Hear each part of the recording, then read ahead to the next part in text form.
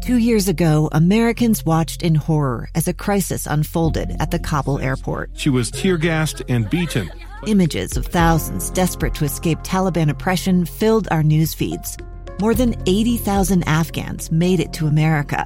But the story didn't end there. It was very cold. There was no power, no heat. Who would help our newest neighbors? I'm Andrea Smartin. In Stranger Becomes Neighbor, you'll hear the stories of some remarkable refugees who left their homes and their dreams behind, only to start over from zero. Their only possession was 3 blankets. And you'll meet Americans who stepped up to help them. You want me to come when you deliver your baby.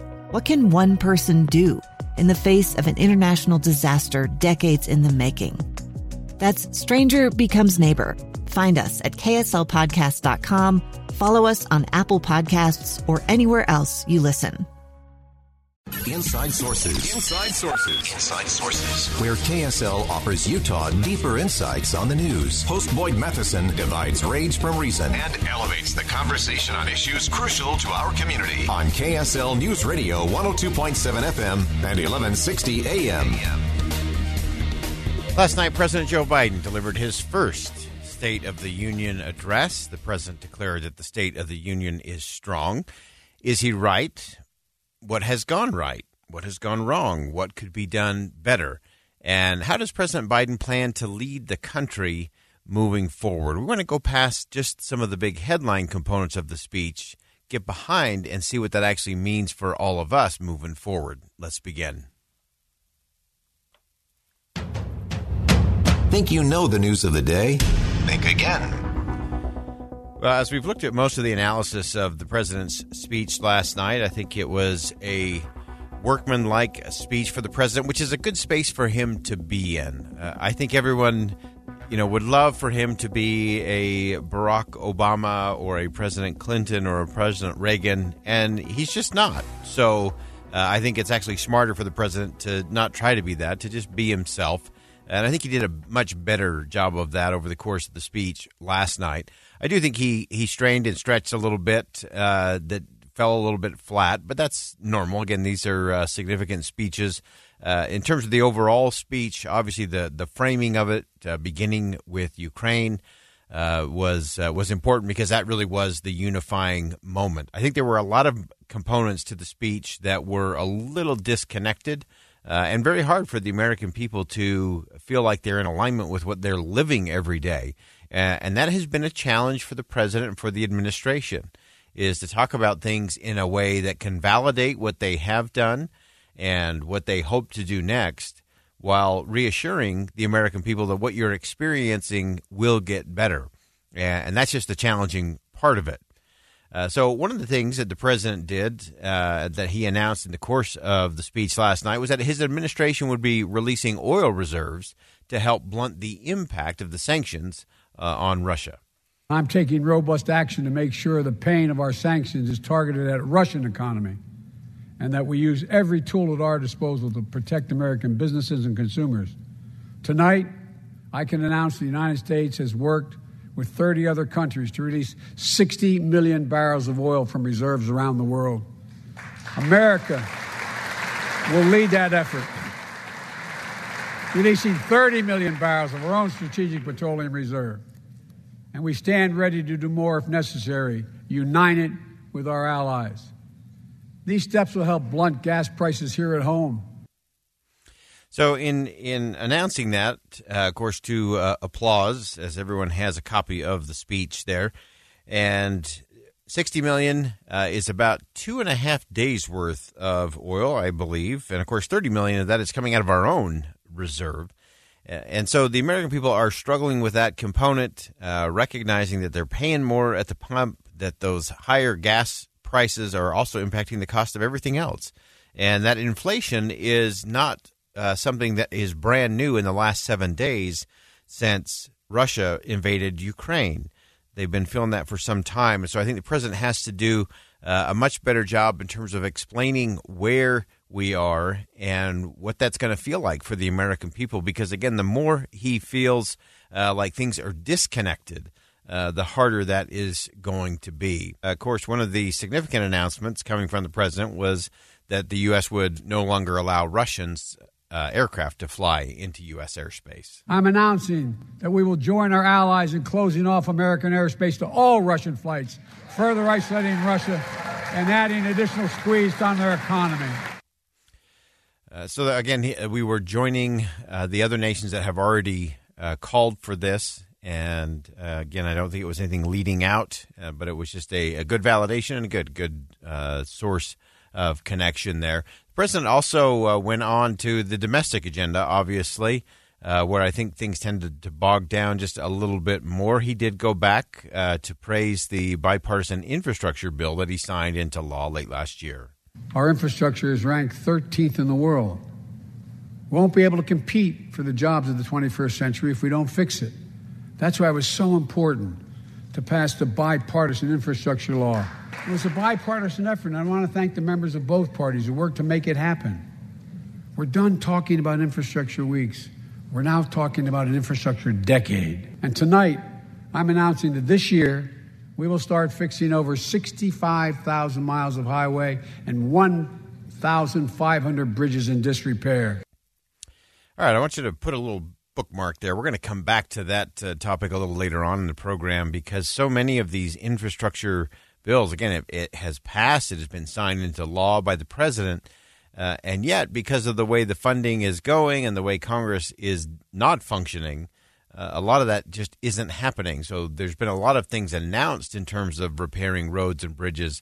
There's not a whole lot of steel and concrete going into the ground. A lot of governors are frustrated that there's a lot of talk about infrastructure, but there's very little steel and concrete going into the ground in the midst of all of this. And we're going to come back to that just a little bit later on. I want to go back to this idea of inflation because that is what is on the mind of most Americans as they sit around the kitchen table. So the president tried to outline what his plan looks like in terms of addressing inflation. That's why my top priority is getting prices under control. I think I have a better idea to fight inflation. Lower your costs, not your wages. That means make more cars and semiconductors in America, more infrastructure and innovation in America, more goods moving faster and cheaper in America, more jobs where you can earn a good living in America. Instead of relying on foreign supply chains, let's make it in America. I call it building a better America. Building a better America. A lot of those components were formerly known as Build Back Better. So now we're just building a better America.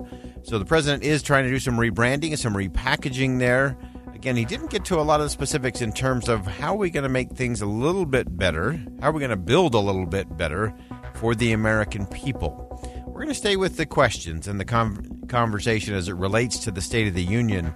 Again, the president had some good moments. He had some very good bipartisan moments, and he had some flat-out partisan moments. We'll see how all those plays, what they mean for you. Stay with us. More to come on Inside Sources. Think again with Boyd Matheson on KSL News Radio. Inside Sources. Inside Sources with Boyd Matheson. We're staying with the question just a little bit longer today as we break down President Biden's first State of the Union address and some of the key components of what he had to say, what it actually means, and what it means in terms of where we go next. One of the things that the president talked about last night, of course, was voter right laws, and this is one where he was really demanding Congress to pass some of those proposals that are in front of the United States Senate. In state after state, new laws have been passed. Not only to suppress the vote, we've been there before, but to subvert the entire election. You can't let this happen. Tonight I call on the Senate to pass the Freedom to Vote Act, pass the John Lewis Act, Voting Rights Act. And while you're at it, pass the Disclose Act so Americans know who's funding our election. All right, so those were, again, some of the laundry list components from the president's. About two-thirds of the speech was really spent on that domestic agenda that really had a grab bag of things that Democrats in Congress are trying to move through as part of the president's agenda. So that part fell a little flat, I think, in portions because it was just, again, it's not congruent with what the American people are living and worrying about day to day. Now, I did think it was very smart and very well placed that the president concluded by outlining his unity agenda, which are clearly 4 things that every American, every member of Congress ought to be on board with in figuring out how do we tackle these big issues. So tonight I'm offering a unity agenda for the nation. 4 big things we can do together, in my view. First, beat the opioid epidemic. Second, let's take on mental health, especially among our children whose lives and education have been turned upside down. The third piece of that agenda is support our veterans. Veterans are the backbone and the spine of this country. They're the best of us. Fourth and last, let's end cancer as we know it. This is personal. So again, the 4 things there that the president rounded out the speech with, 4 things that every American get behind in terms of dealing with opioids and mental health, providing our veterans the services that they need, and, of course, taking on that moonshot that began when Joe Biden was the vice president of the United States under President Obama, and he was tasked with that moonshot of really getting down to the bottom of the cancer fight, and that fight continues. So those were all good things. I think a good way to round out the president's speech last night. I want to dig into a couple of the other things because it was really interesting to me. There were 2 components of the president's speech where the president was really speaking the language of the Republican Party, which I found fascinating. The first was as it related to COVID-19. And the president outlined that it's time to go back to normal. We don't need control from government in all these areas of our lives. Tonight I can say we're moving forward safely back to more normal routines. We've reached a new moment in the fight against COVID-19 where severe cases are down to a level not seen since July of last year. And thanks to the progress we've made in the past year, COVID-19 no longer need control our lives. I know some are talking about living with COVID-19, but tonight I say that we never will just accept living with COVID-19. We'll continue to combat the virus as we do other diseases. He also talked about new initiatives where people could receive treatment pills for COVID-19 for free. And now we're launching the Test to Treat initiative. So people can get tested at a pharmacy, and if they prove positive, receive the antiviral pills on the spot at no cost. The president went on to say that, you know what, it's just time for people to go back to work. We can end the shutdown of schools and businesses. We have the tools we need. It's time for America to get back to work and fill our great downtowns again with people. People working from home can feel safe and begin to return to their offices. We're doing that here in the federal government. The vast majority of federal workers will once again work in person. Our schools are open. Let's keep it that way. Our kids need to be in school. So really interesting there. The president was really going off of the Republican playbook and talking points as it relates to getting back to work, don't need to have control from government, that we need to make sure our schools are open, that people are getting back to work and moving that forward. So that was a really interesting component. Hard for the Republicans to sit on their hands during that portion.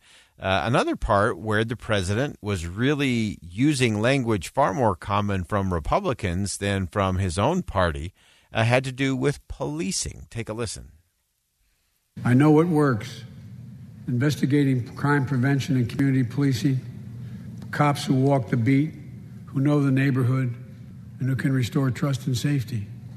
Let's not abandon our streets or choose between safety and equal justice. Let's come together and protect our communities, restore trust, and hold law enforcement accountable.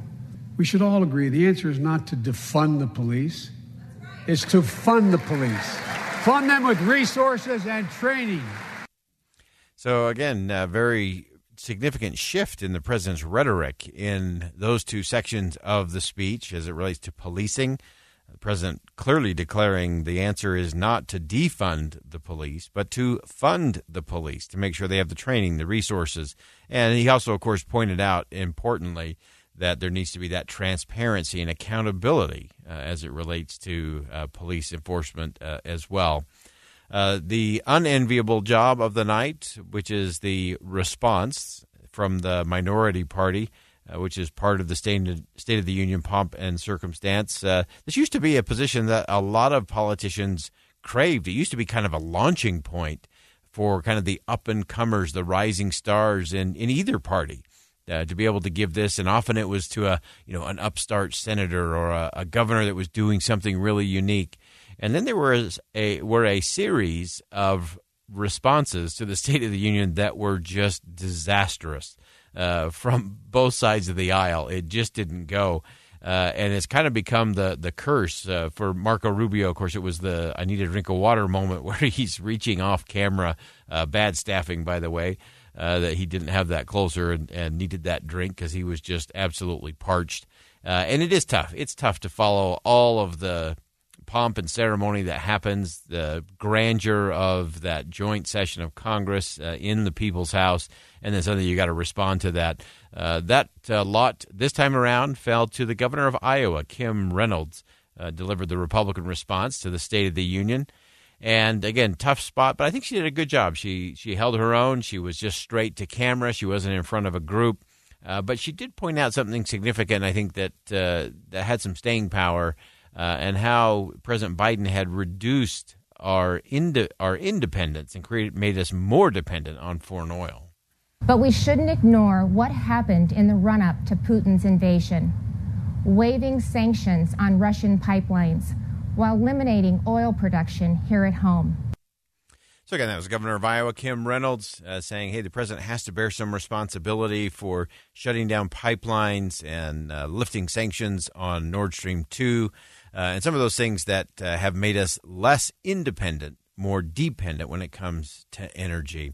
We'll continue to look at all the different angles from the State of the Union address. More importantly, what comes next, because after all is said and done at the State of the Union, more is said than is done. We're going to figure out what needs to be done next. Stay with us. We'll step aside for bottom of the hour news. Much more to come on Inside Sources here on KSL News Radio. It's the story of an American held in a dark Venezuelan prison. Then all of a sudden they all kind of lined up. They pointed their guns at me. And this is the point where I thought, I'm going to die today. I'm Becky Bruce. I spent a year working on Hope in Darkness, which now has more than 2 million downloads. Find it on kslpodcast.com or wherever you listen to podcasts.